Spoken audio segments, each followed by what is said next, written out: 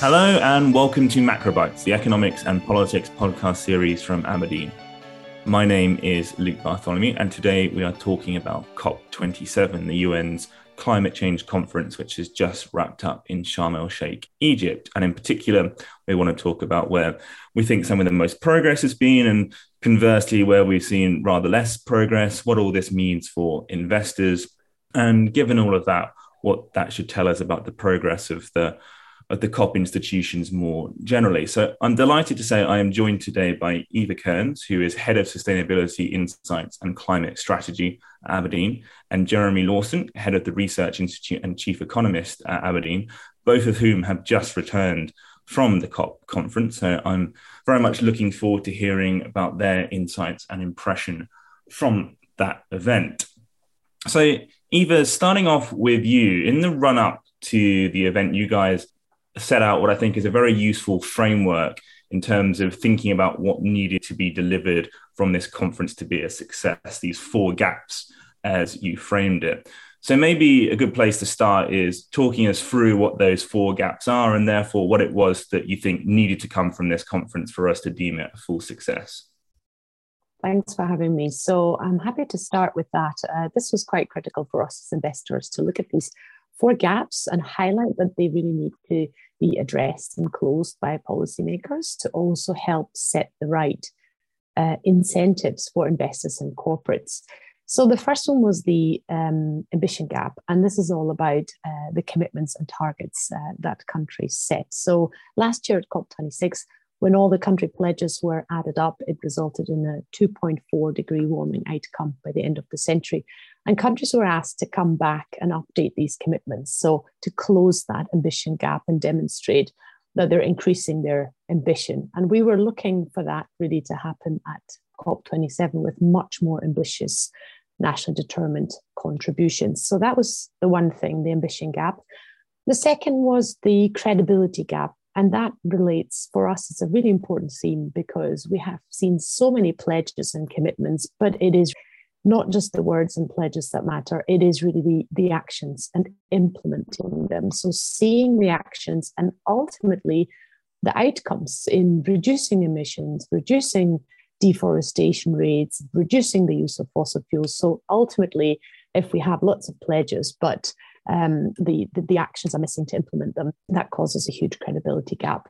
Then we talked about the adaptation gap. So actually, while we talk a lot about decarbonising and net zero, one key gap was to have more climate finance flows into adaptation, because we're seeing the physical impact of climate change already happening across the globe today.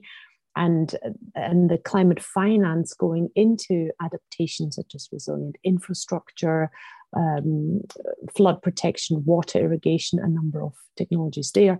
We just don't see enough finance flowing into that. And importantly, the finance that is flowing, only 2% comes from the private sector. So that was the other key gap we were looking for COP27 to address.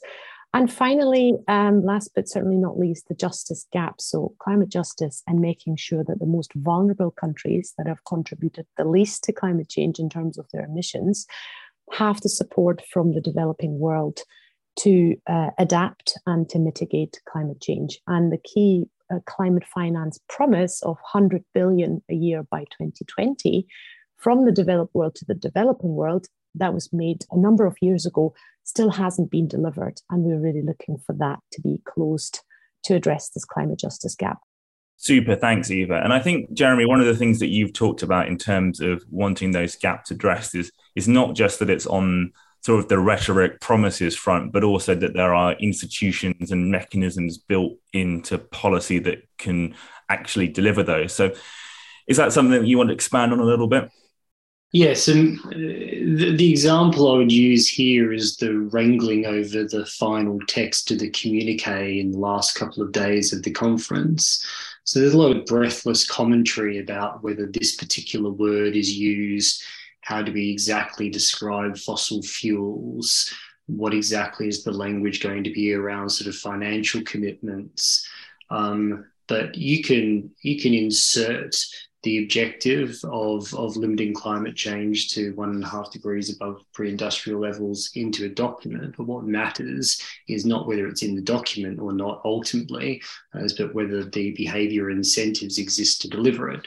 And so I think too much of the analysis of climate conferences and even the things that happen between those conferences focuses on the language, on what governments, companies, financial institutions are saying, and far too little on what their realised activity is and how these things align. So I think for any reader or sort of any listener to this podcast, I'd implore you to go underneath what is sort of being said in the documents and think really deeply about whether they can and are likely to be delivered.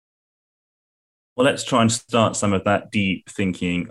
And Eva, given sort of the framework we set out of the things that need to be delivered and the importance of actual credible institutions, things that will deliver behavioural change, perhaps you can say where some of the most progress has been across those dimensions in terms of what was delivered at COP. Yes, absolutely. So let me highlight 3 areas. And if we refer back to the gaps, I talked about the climate justice and the adaptation gap, which relate much more to addressing the physical risks. I do think that was a key focus of this COP, where arguably most progress was made. It was hailed as a breakthrough that we have a loss and damage fund agreed. And that is something that some of the developing, most vulnerable countries have been fighting for. And so a recognition that the loss and damage they already experience from climate change, that they require financial support to address that. So whilst that was really positive, I think we need to be mindful that, again, this is for now a pledge, and we really need finance flows to go into that fund. And there is, again, another timeline for this to be implemented by COP28. And that's a long time, there could be a lot of physical risks that we see over that time frame again. So we really need to see that implemented in practice.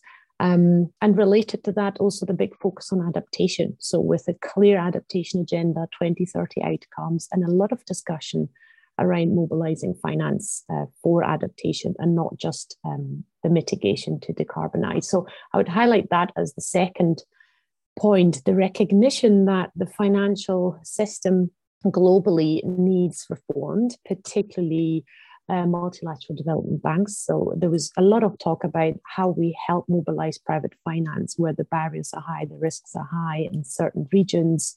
And the role of de-risking and blended finance and multilateral development banks. So that was a helpful discussion, the acknowledgement, and that we now need to see what steps will be taken to undertake that reform going forward.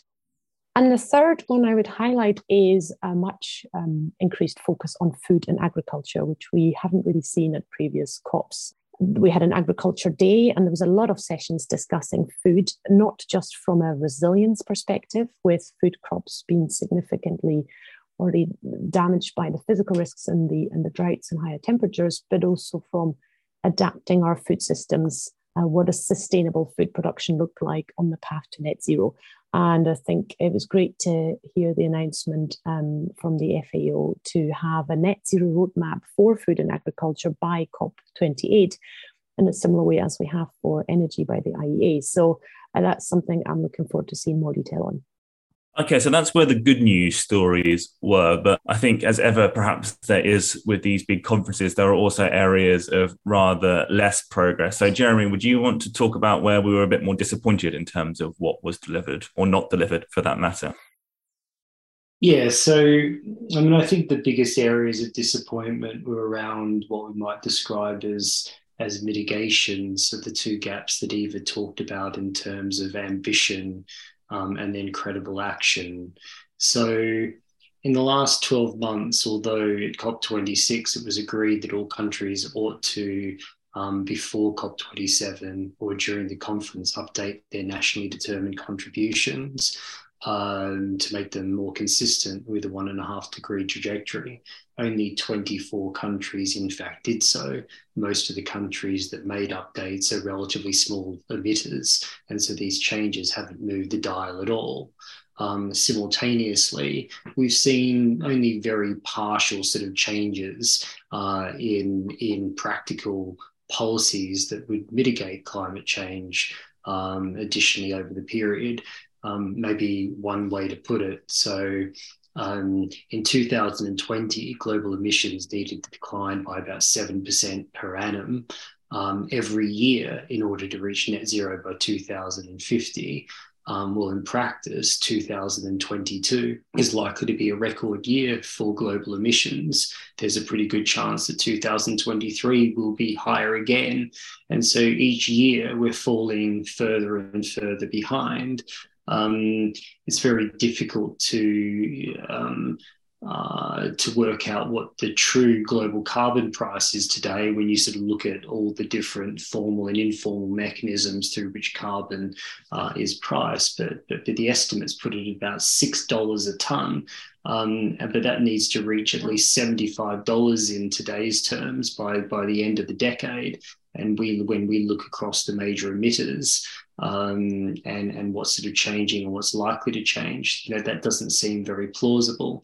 And so the big takeaway from the conference is that, again, although this language of 1.5 degree alignment and that level of emission, or even holding temperatures well below 2 degrees, is sort of being retained, the actions of countries suggest that is sort of increasingly unlikely, and a key reason why in a lot of our climate scenario analysis and analytics, which we use to understand companies' exposures, we think it's more likely that the world is on a 2.3 degree sort of pathway, so massively exceeding the limits that the Paris Agreement was supposed to impose. And that then sort of brings to the fore then these questions about finance, because actually the loss and damage claims are only likely to get larger. The need for adaptation will be very significant, in many ways sort of larger than the amount of financing that is needed to aid the energy transition. And then you sort of bring back these sort of credibility challenges as to whether the finance will be made available for those things. And so the track record of countries so far is that they tend to not just not deliver the amounts, but then they divert it from other areas, so other types of aid, or they provide too much of it in loans that increase the indebtedness of countries rather than in grants. So I find it sort of very difficult to be too optimistic coming away from these meetings. So given all of that, it would be, I think, interesting to get both of your thoughts on what you think all of this means from the hopefully not too parochial perspective of investors. So maybe Eva, starting with you, what you think the key takeaways are and important things to think about for investors. And then Jeremy, any thoughts that you have? Yeah, I think what is key is to recognize this widening gap of the policy incentives and the trajectory we're on based on current pledges, is that emissions are expected to increase by around 10% by 2030.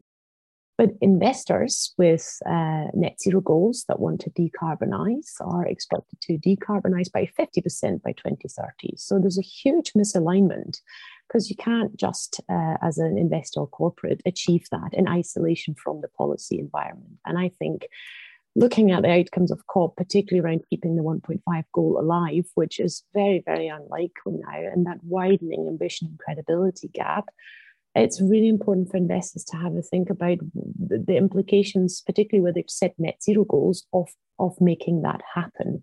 And the second one I would highlight is, we talked a lot about credibility, and there's so many initiatives that have been launched across a number of areas to really take that deeper look at the credibility behind words. So as an investor, when we look at corporates as well, understanding the credibility of their actions, how they implement some of the initiatives that they have signed up to, either as part of COP or out with, but to understand really look under the bonnet of some of these pledges at corporate policy level, to understand what we can expect to be implemented in the future.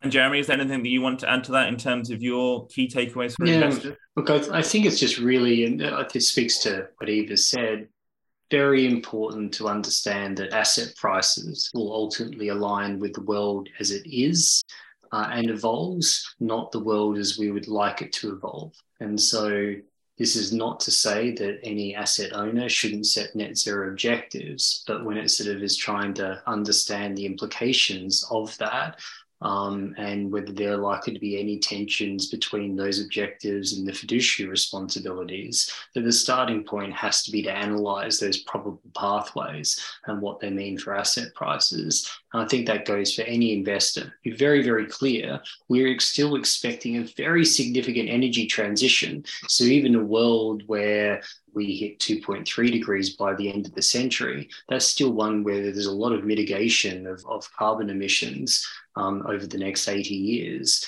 And our analysis shows that that sort of throws up enormous both risks and opportunities, dispersion across companies in terms of what that's going to mean for their businesses. This is a major structural driver. It's just not sort of moving along a 1.5 degree or even sort of likely a below 2 degree pathway. I think the second really important one is I do feel like the scrutiny on different forms of greenwashing, whether they be by companies, financial institutions, countries, that scrutiny is increasing significantly. There was a high-level expert group that was initiated by the United Nations to start to look more closely at these questions of the credibility of the commitments that individual companies sort of are making towards decarbonisation. We've developed our own frameworks in these areas. And so I think that's the other aspect, is that, you know, sometimes it can feel as though the incentives are to make these sort of really strong claims about your alignments or what you're going to do in the future, but you have to have a really clear idea about how you're going to achieve them and what the consequences are, and that even what can sometimes feel like it might be a less ambitious commitment, if you can deliver it, it might have much more practical benefits than a stretch goal that you can't really deliver and you haven't sort of properly analysed.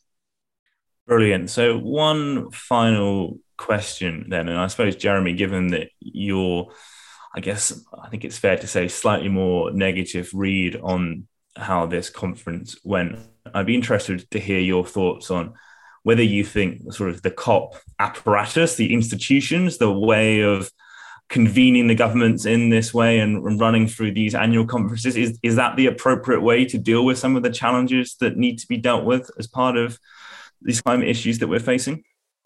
Yes, I have mixed feelings on this question, because it's, look, on the one hand, you could look at the evolution of these annual meetings and how much progress has been made, and you can be really downhearted about it, particularly if your focus is on the science-based 1.5 degree target.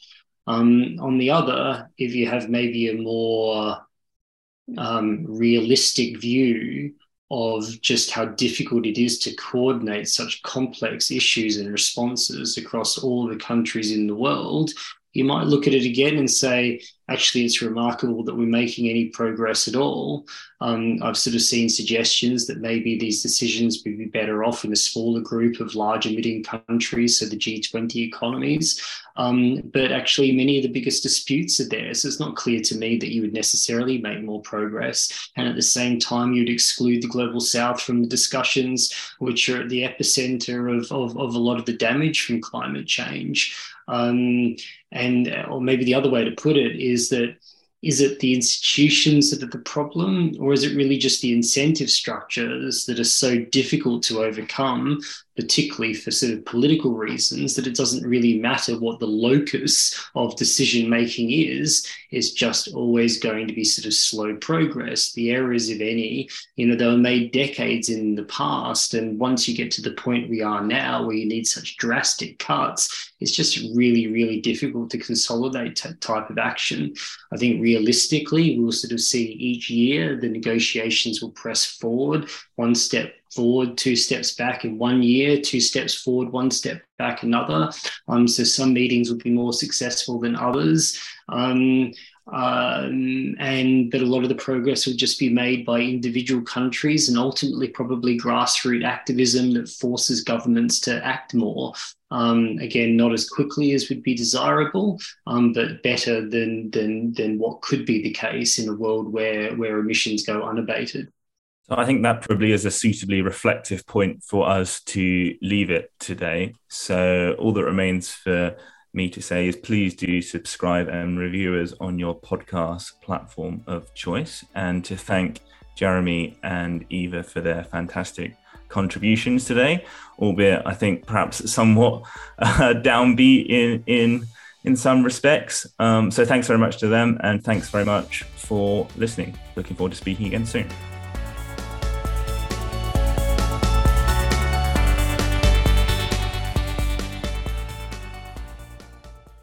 This podcast is provided for general information only and assumes a certain level of knowledge of financial markets.